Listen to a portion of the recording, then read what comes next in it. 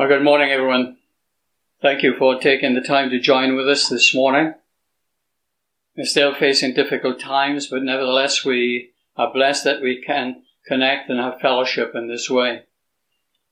God willing, we will be able to start meeting at the church sooner rather than later. Gwyneth and I are looking forward to that.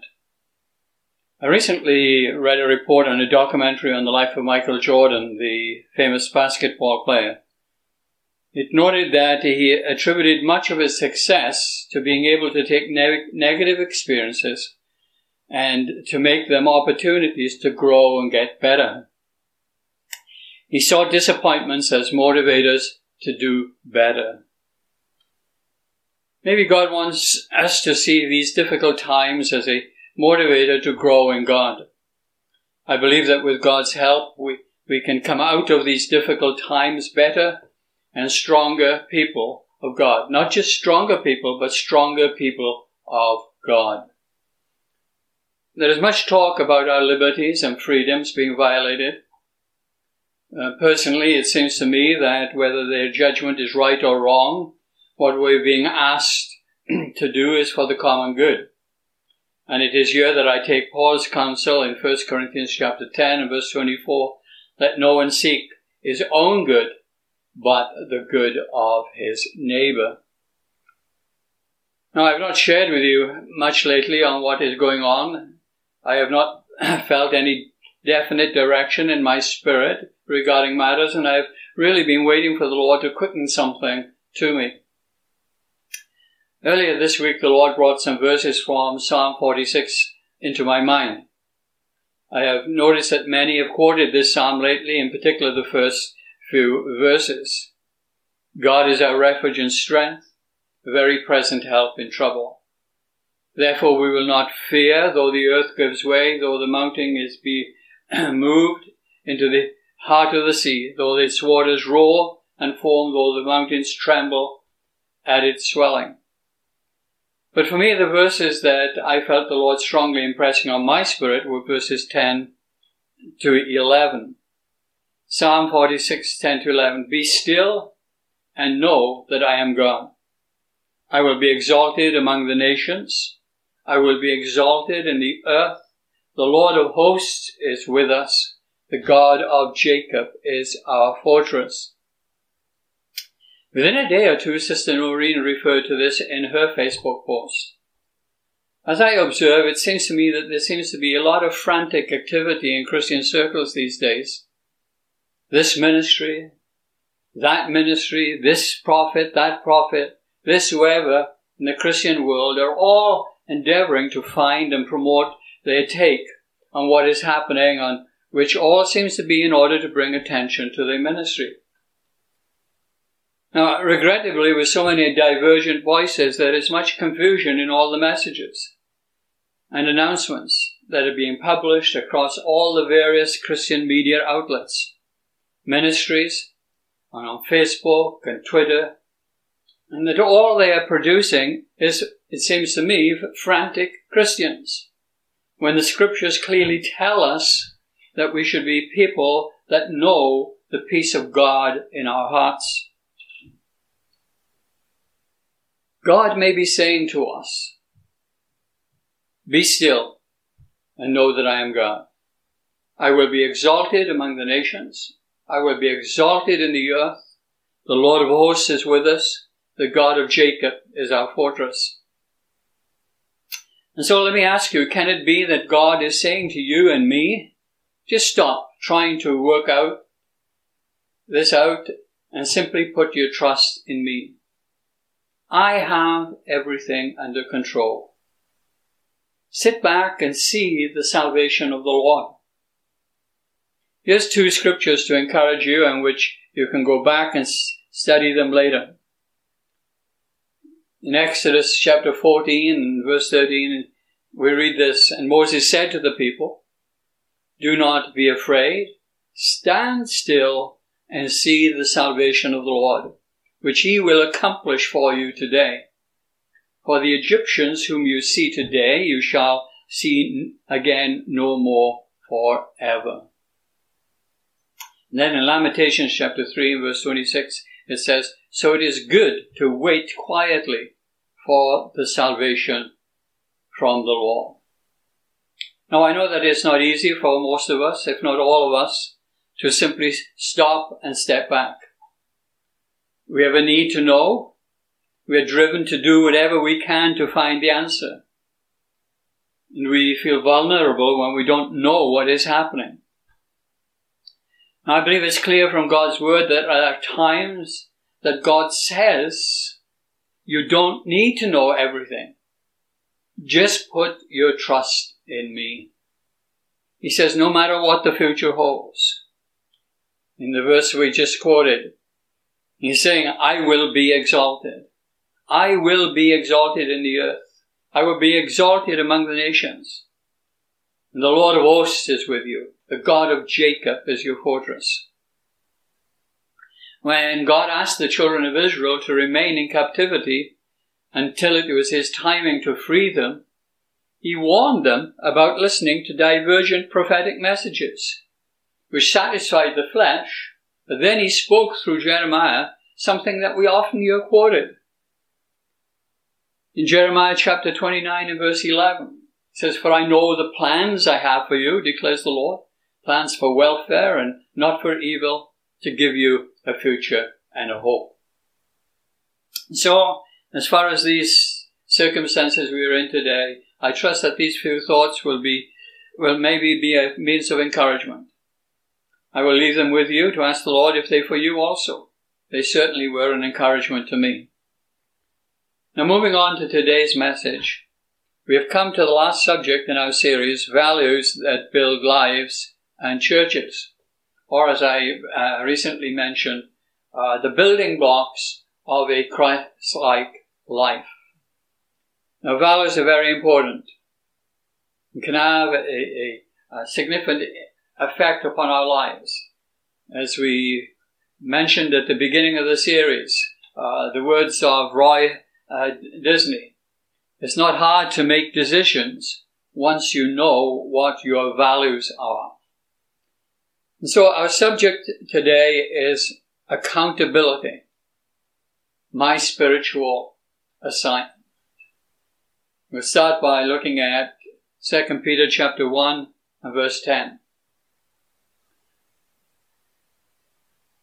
and 11. It says, therefore, brothers, be all the more diligent to confirm your calling and election. For if you practice these qualities, you will never fail. For in this way there will be richly provided for you an entrance into the eternal kingdom of our Lord and Savior, Jesus Christ. We live in a culture which emphasizes individual rights, but which very often ignore individual responsibility. Unfortunately, this attitude has been slowly filtering into the church, where the emphasis is in much preaching is directed to claiming one's rights as children of the King, etc. A spirit of entitlement has been created devoid of any personal responsibility, where the emphasis is on doing rather than being. Now we have come to God by God's grace, and we find ourselves free from condemnation because of His grace. Yes, we've acquired the right of salvation by grace through faith. We can claim that right because of our faith in Christ and His finished work on the cross. However, the New Testament writers make it clear that we must not sit or lie back in presumption. They clearly teach us that we are brought into a place of responsibility before God to produce the evidence in our lives. Jesus Himself said, by their fruits you shall know them. Now the Word of God reminds us that as believers we must make a choice between our old lifestyle and our new life in the Lord Jesus Christ. Now I want to be sure here, so that there's no misunderstanding. I want to be sure here, this is not about earning our salvation. but it is about getting the best out of our relationship with the Lord. We can never earn our salvation by making ourselves good. However, Jesus said in Luke chapter 3 and verse 8, prove by the way you live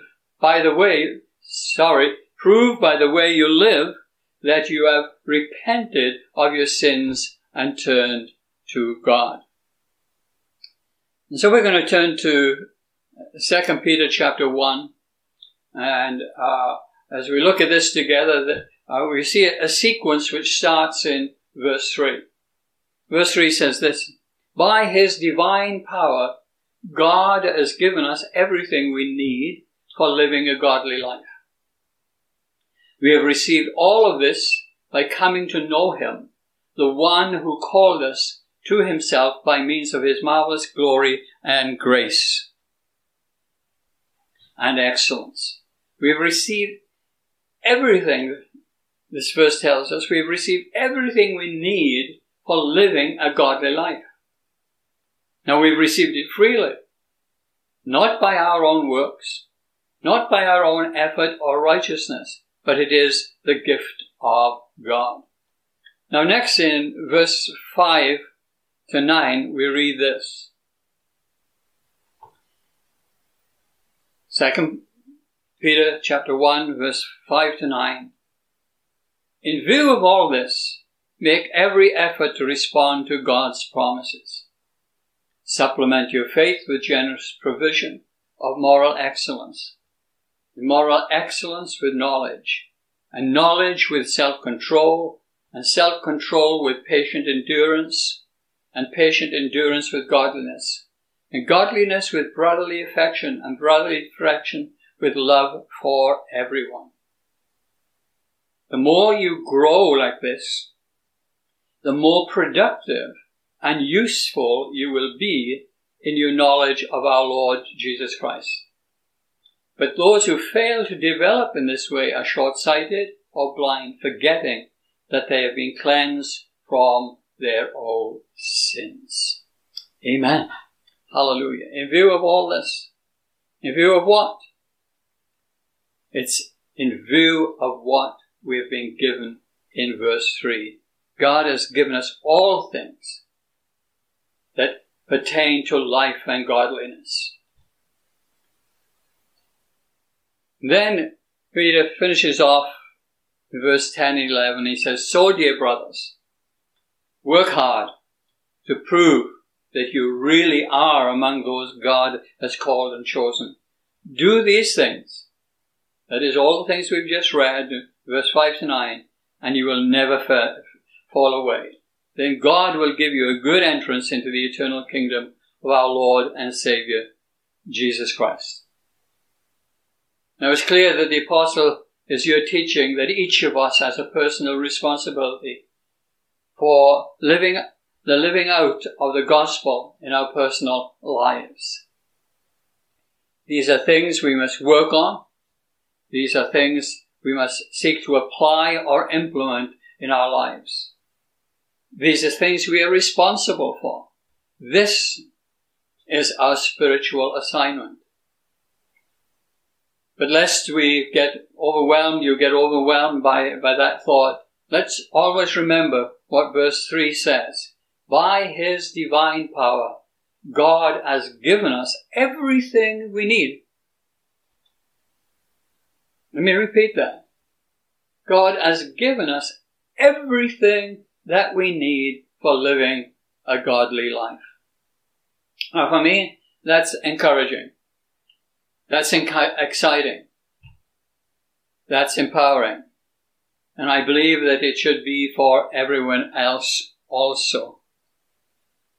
Let's look at how Paul looked at these things. In Philippians chapter 4, we're going to read from Philippians chapter 4, verse 8 to 9. Paul, right into the Philippians, says this, finally, brothers, whatever is true, whatever is honorable, whatever is just, whatever is pure, whatever is lovely, whatever is commendable, if there is any excellence, if there is anything worthy of praise, think about these things. What you have learned and received and heard and seen in me, practice these things, and the God of peace will be with you. And just some background, the Christians in Philippi came out of a heathen environment. Most of those who lived in Philippi practiced ways of life which were totally unacceptable for a Christian. As Christians today, we live in a society which is predominantly ungodly, which contains many ungodly practices, and which promotes lifestyles and values that are ungodly. But the Word of God tells us that we are called as believers to avoid that which is ungodly, just as much as the early Philippian Christians were encouraged by Paul to avoid. See, Christian behavior is not an automatic result of salvation. It is learned by conscious practice and imitation, by making every effort to conform to the Word of God. In other words, being a genuine disciple of the Lord Jesus Christ. The psalmist declared, "Thy word have I hid in my heart, that I may not sin against thee." Now, I want to emphasize again, we're not talking about earning our salvation, but it's about getting the best that we can out of our relationship and our walk with the Lord. Let me leave you with some scriptures to consider further in your own time.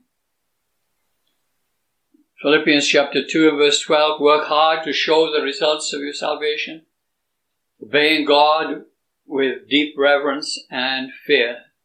Philippians 2:12 in the NLT, Galatians 5:25 in the English Standard Version says, if we live by the Spirit, let us also keep in step with the Spirit. The Message puts it this way, since this is the kind of life we have chosen, the life of the Spirit, let us make sure that we do not just hold it as an idea in our heads or a sentiment in our hearts, but work out its implications in every detail of our lives. The Word of God urges us to continue behaving as Christians in our daily lives in order to show the world that Christ lives in us. Jesus himself put it this way in the Gospel of John. Gospel of John chapter 8 and verse 31 in the NLT. Jesus said to the people who believed in him, you are truly my disciples if you remain faithful to my teachings. Then again in John chapter 13 verse 35, and this is the Message, this is how everyone will recognize that you are my disciples, when they see the love you have for each other. Then John chapter 15 and verse 8, and the English Standard Version says this, by this, Jesus said, by this my Father is glorified, that you bear much fruit, and so prove to be my disciples. See, it's the opposite of the famous Frank Sinatra song, I Did It My Way. For believers, we do it His way. We do it the Lord's way. You see, there's a wonderful end result when we accept this responsibility to seek to live our lives in a Christ-like manner. It's the reward of more of the presence of God in our lives. God will never leave us or forsake us. But there can be more of God in our lives as we yield to the work of the Holy Spirit to change us day by day. See, there is an aspect in God's relationship with us that because of His holiness, His nearness to us is affected when we are living our lives in an unworthy manner. I believe the proof that our faith is genuine is our desire for holy living. Although the Bible acknowledges that we will fail from time to time, but we have this promise in 1 John chapter 1 verse 9, if we confess our sins, He is faithful and just, and will forgive us our sins and purify us from all unrighteousness. The fact is, we should be steadily progressing toward a more godly life. In 2 Corinthians chapter 3 and verse 18 we read this, "And we all with unveiled face, beholding the glory of the Lord, are being transformed in the same image from one degree of glory to another. For this comes from the Lord who is the Spirit." The New Living Translation puts it this way. So all of us who have had that veil removed see and reflect the glory of the Lord. And the Lord, who is the Spirit, makes us more and more like Him as we are changed into His glorious image. So let me end this morning by summing up everything we've considered in this series of messages. Why have I put so much emphasis on these values or life principles? Well, it's because I believe they lead to empowered lives. My desire for you this morning is that the power of God's Word be released in and through you, that each and every one of you will manifest more and more what it is to live life in the power of the Holy Spirit. Or in other words, to live empowered lives. As a leadership and transformation church, we are committed to encouraging everyone who is part of our fellowship to be all that God has purposed us to be. And I trust that as we have shared these messages together, we will have been truly built up individually to become a healthy church and a visible manifestation of the life of Christ on the earth. A church that sees its members ministering Jesus to one another and to our community in the power of the Holy Spirit. In short, being empowered Christians, making up and being part of an empowered church. I want to just summarize what we've been sharing by seeing them as building blocks of the empowered life.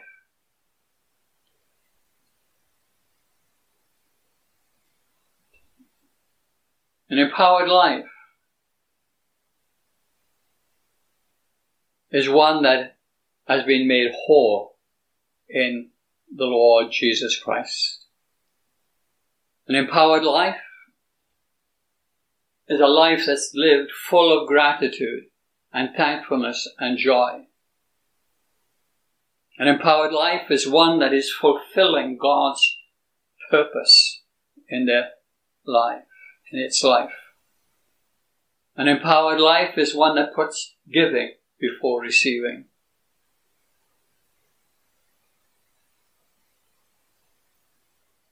An empowered life is a life that has a servant's heart.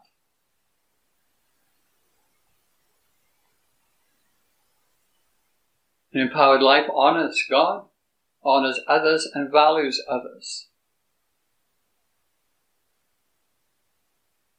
And an empowered life accepts responsibility and accountability for one's spiritual walk. Now, I'm excited when I think about the potential we can have as a church if we all make that determined effort to be all that God intends us to be, living an overcoming, empowered life that is demonstrating the power of the gospel in our community and to the world around about us.